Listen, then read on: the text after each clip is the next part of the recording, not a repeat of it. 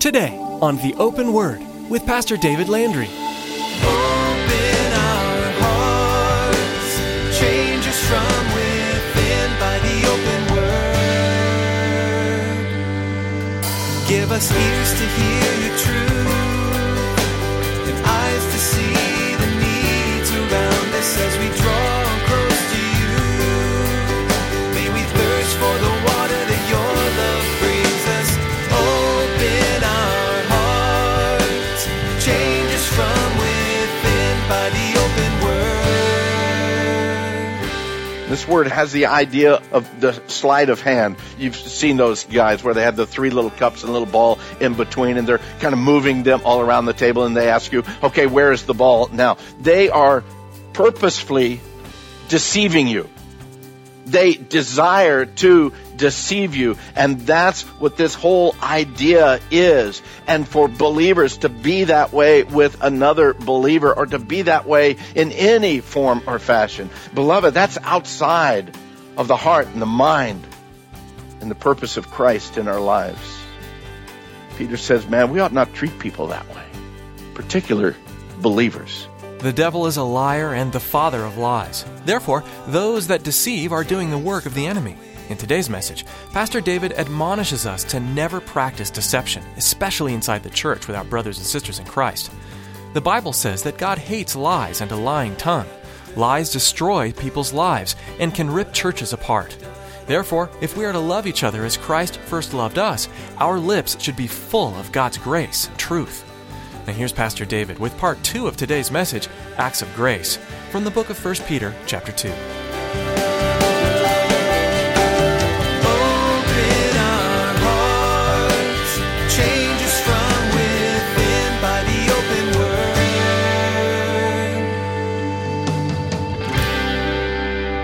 word. James tells us in James 1:21, he says, lay aside all filthiness and the overflow of wickedness. He's talking to believers. He said, lay that aside. The same idea Paul tells us in Romans chapter 13 when he says, let us cast off the works of darkness. That must mean that we as believers, that some are still doing works of darkness. And he says, hey, don't do that. Cast it off. He says in Ephesians 4:22, he says, put off concerning your former conduct, the old man. And I want to be gender sensitive here. So he says also not only the old man, but the old woman too, okay? And it has nothing to do with chronological age. It has to do with spiritual reality of who you were and who you are now. And he says that there is a responsibility that you and I have as believers to say, you know what, I don't want to live that way anymore. I desire to put these things off. I desire to cast these things away because I want to live my life for the honor of my Lord Jesus. Paul, in almost an identical passage in the book of Colossians, in chapter 3, verse 8 through 10, writes, but now you yourselves, again, that personal responsibility, you yourselves are to put off all of these: anger, wrath, malice, blasphemy, filthy language out of your mouth. He's talking to believers. He tells us we need to put these things off. And then later on he says, and put on that new man who's renewed in knowledge according to the image of him who created him. All of these, James, Paul, Peter, every one of them expressing the need for the individual believer to stop doing the wrong thing, stop having the attitude, stop having the actions that you know are evil, that you know that don't glorify the Lord Jesus Christ. And here in 1 Peter chapter 2, verse 1, he directs the expression particularly in regards to our relationship with other believers. These are baby steps, gang. These are things that we ought to know right away as believers. These 5 attitudes, these actions that are actually pretty vile once you start looking at them and thinking about it. Malice, deceit, hypocrisy, envy, and evil speaking. There's a sourness in the spirit that these things bring. It literally is a cancer to the soul that needs to be completely eradicated from our lives. And sometimes the removal of these things, it takes drastic steps in our lives. Many times, man, that takes an accountability that comes up and says, you know what? You know my life is hypocrisy. You know that when I'm at church, I'm living this way, but I'm out in the world, I'm living this way. I want you to hold me accountable to that. You know, and again, to take those types of steps. And these types of sin in particular, they can destroy the very moral fiber of a fellowship. They can come and destroy individuals, they destroy families, and completely destroy church fellowships. And more than one church has been destroyed because of these kinds of sins.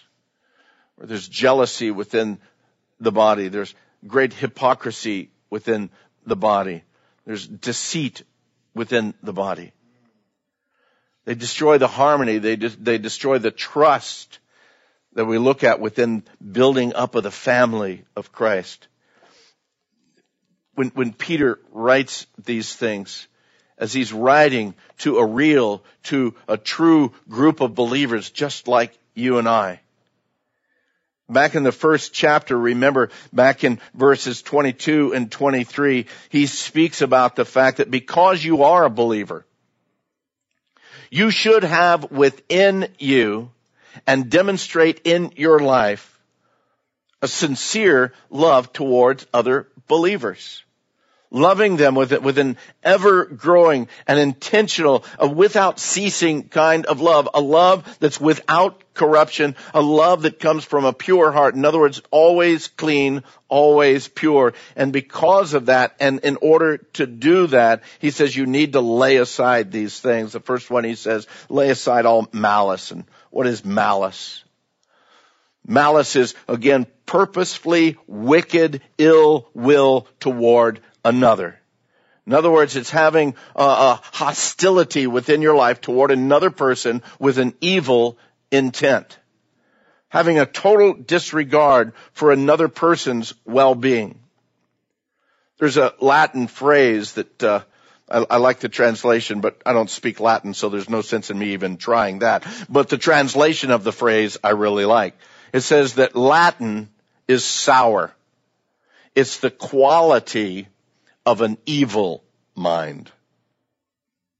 I can't imagine someone having the mind of Christ and at the same time carrying around with them malice, particularly toward a brother or sister in Christ. That should be so foreign to us. And that's why it's so important when you and I are harmed by a brother or a sister in Christ that we deal with it right away. Right away.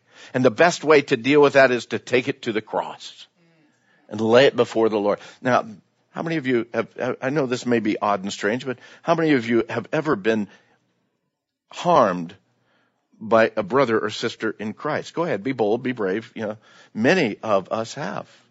It's what you do with that that's going to make the difference. Beloved, that needs to be brought to the cross right away. That needs to be forgiven because of the blood of Jesus. You need to forgive that brother and sister so it doesn't destroy you. You see, if you don't deal with it, that will destroy you. The second thing that he says is lay aside all deceit.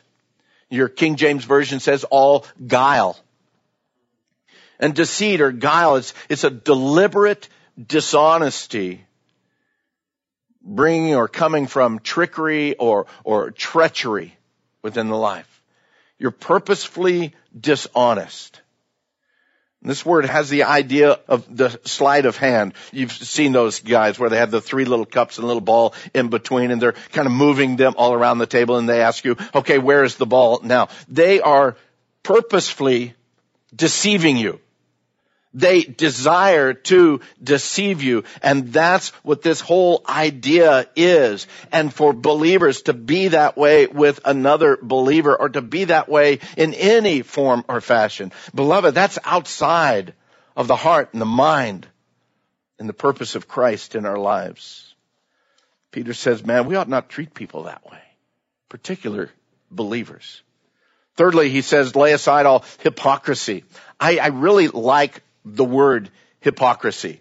Now, it's a horrible lifestyle. I don't like the lifestyle, but I like the word because the word itself, the meaning of it is so clear as to what it actually is. More than just the words of someone who is a hypocrite, the actions actually are the overwhelming thing of a hypocrite. Not just words, but actually the actions of the individual. The word actually comes from the ancient Greek and Roman culture, where during that time, as they did dramas or plays, an individual, a single actor, at one point in time, they can have on the smiling face, and they're looking real good, and they say their lines with a smiling face, and then they can change it. And then they can be the evil person. One person could be multiple personalities on a one-man play that way. You can be the protagonist, the good guy at one moment, and then the antagonist at just the very second moment, simply by changing the masks that you wear. And the unfortunate reality is within the church, we have that. We have that. And Peter says, man, that ought not be. Don't even be that way. The openness that needs to be there. Some render hypocrisy with the idea of to cover up one's faults or a pretense of goodness. And isn't that really how we do that when we're playing the hypocrite? We normally don't play the hypocrite and pretend to be bad. Okay, well, I'm really a nice guy, but I'm going to pretend to be bad for a little bit. That's usually not the way it works. It's usually because our heart isn't right and we pretend to be good. That's something that needs to go before the Lord and change the very internal working of the heart. The fourth sin that he speaks about is lay aside all envy. The main concept or thought behind envy is this idea of jealousy. Not the romantic kind of jealousy. It has to do with more of a resentment or a hatred over somebody's position or over something that someone has. One version describes it as to desire another person's happiness. Not that I see, oh, you're so happy, I wish I had that same kind of happiness. No, you're so happy and I want to take it from you so that I can have it. That's that kind of envy. The Lord is blessing you so much, I wish he wouldn't bless you. I wish he'd bless me instead. That kind of a thing. It's not like, oh man, I wish I had the same blessings of the Lord as you. What do I need to do in my life to experience that and see it? No, I want to take it from you and pull it to me. The Lord blessed you in this area. The Lord gave you something in this area. Oh, I want that in my life. Total disregard of you in your life, or even resentment or hatred toward you. The fifth thing that he says is you need to lay aside evil speaking. Again, this kind of speaking, it comes about to defame or belittle the character of an individual. Some writers translate it this way. It means to shoot people with your words. To shoot people with your words. Or to spoil someone's honor with evil words. It's the idea of slander and gossip, both of them working together in different ways. Either spreading true things about an individual in order that, again, they might be harmed because of what's going on in their life, or making up stuff about an individual so that they might be harmed even by your lie. You know, everything you know about everybody doesn't need to be shared with everybody else. I just want to let you know that, okay, in case you don't know that. Oh, listen, I just want to share with you so that you can be praying with me. You know, this and this is going on in their lives. You're not really sharing a prayer request. If you're just sharing a prayer request, just say, hey, be praying for the Landrys. Be praying for the Joneses. Be praying for the Smiths. Be praying for, and you don't need to lay out all the laundry before everybody else. But that kind of puts you in a different position, doesn't it? It kind of puts you over all of that when you can kind of share their sins and their problems.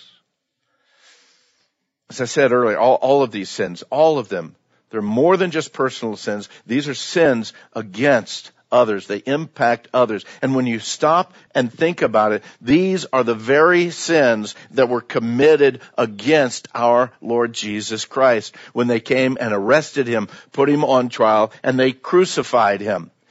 The Jewish leadership, they were moved by envy. And so they committed malice, this hostility with evil intent toward Jesus.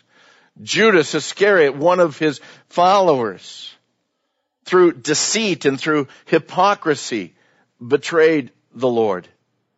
And at his very trial, these wicked men were brought up with false testimony, this evil speaking against Christ. And then before Pilate, the Jewish leadership slandered Christ. And all of this in their effort to destroy the very word, the very truth of God.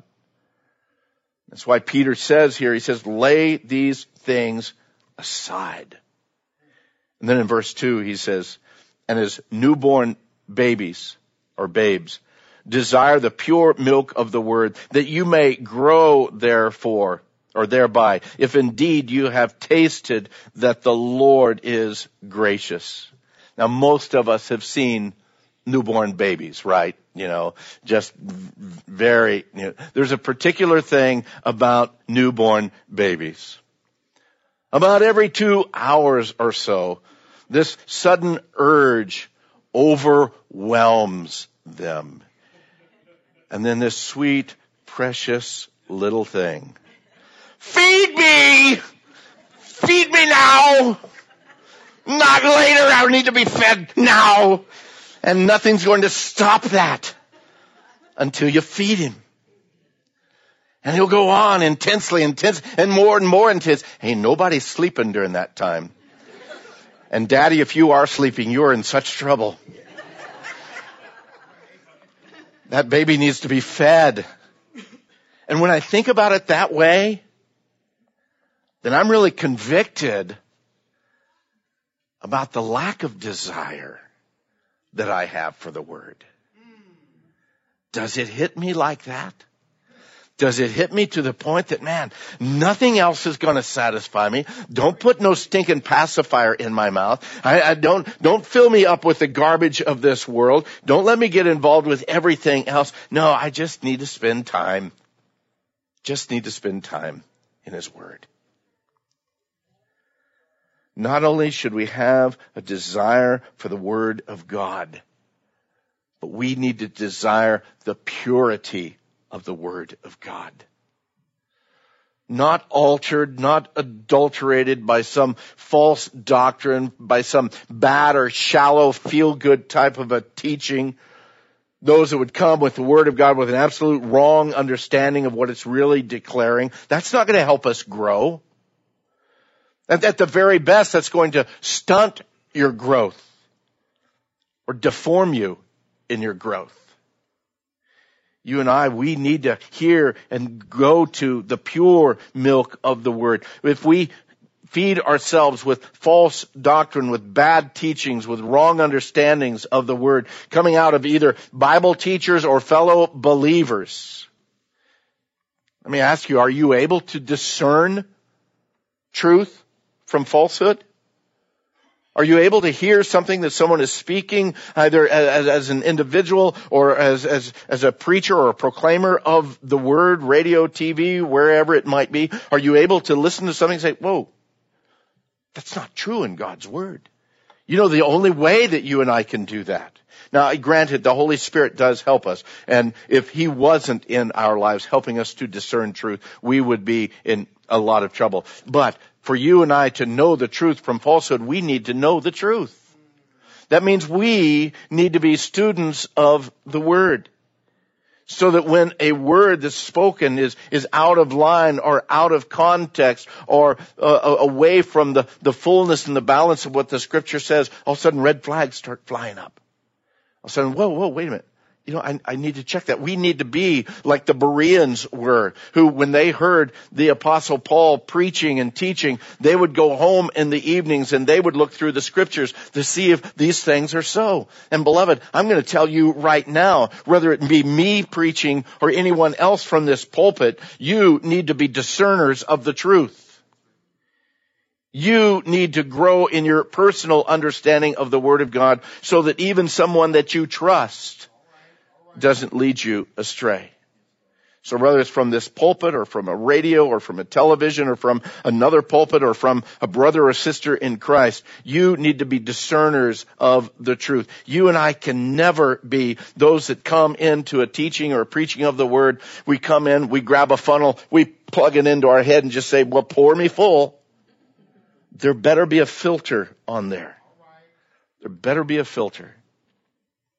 We as believers, he says, if indeed you've tasted that the Lord is gracious, we need to be continually checking the Word as it's taught to see if those things are true, to see if they're right, to see if they're in agreement with the balance of Scripture.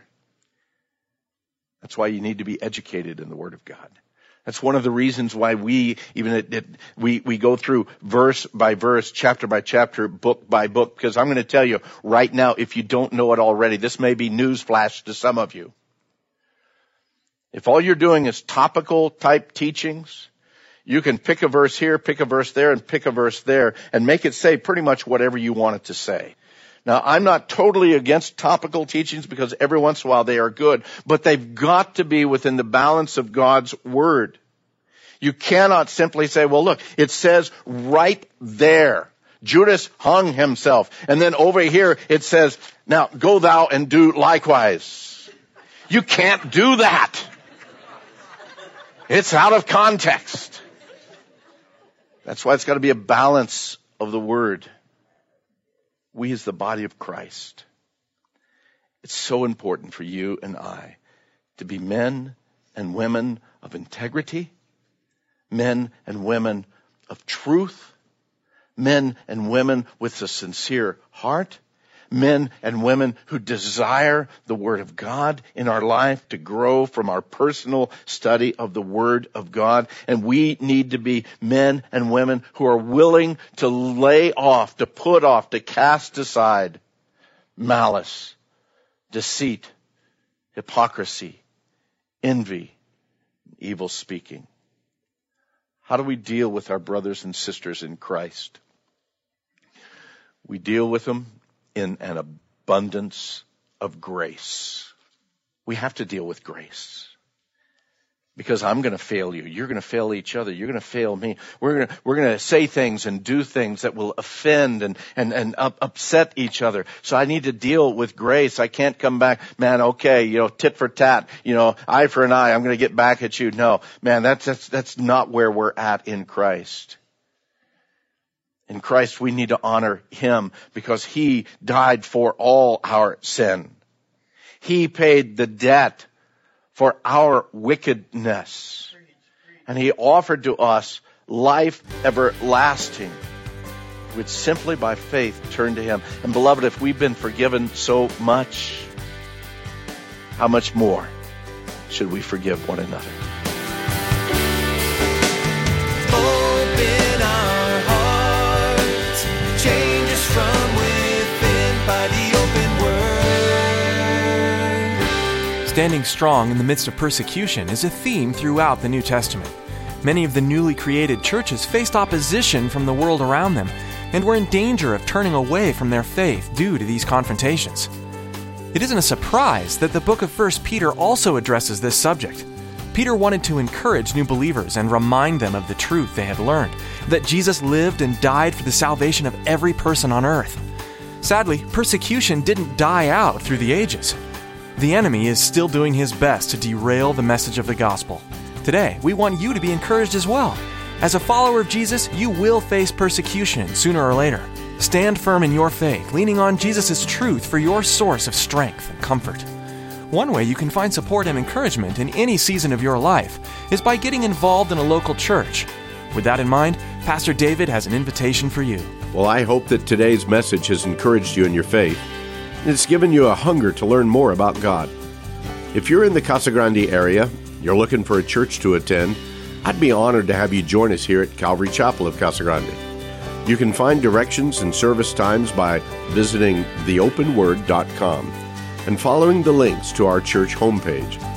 We welcome you to be a part of our time of worshiping our Savior and studying the words of the Bible verse by verse, growing closer to Him each week. Thanks, Pastor David, and thank you for tuning in today to The Open Word.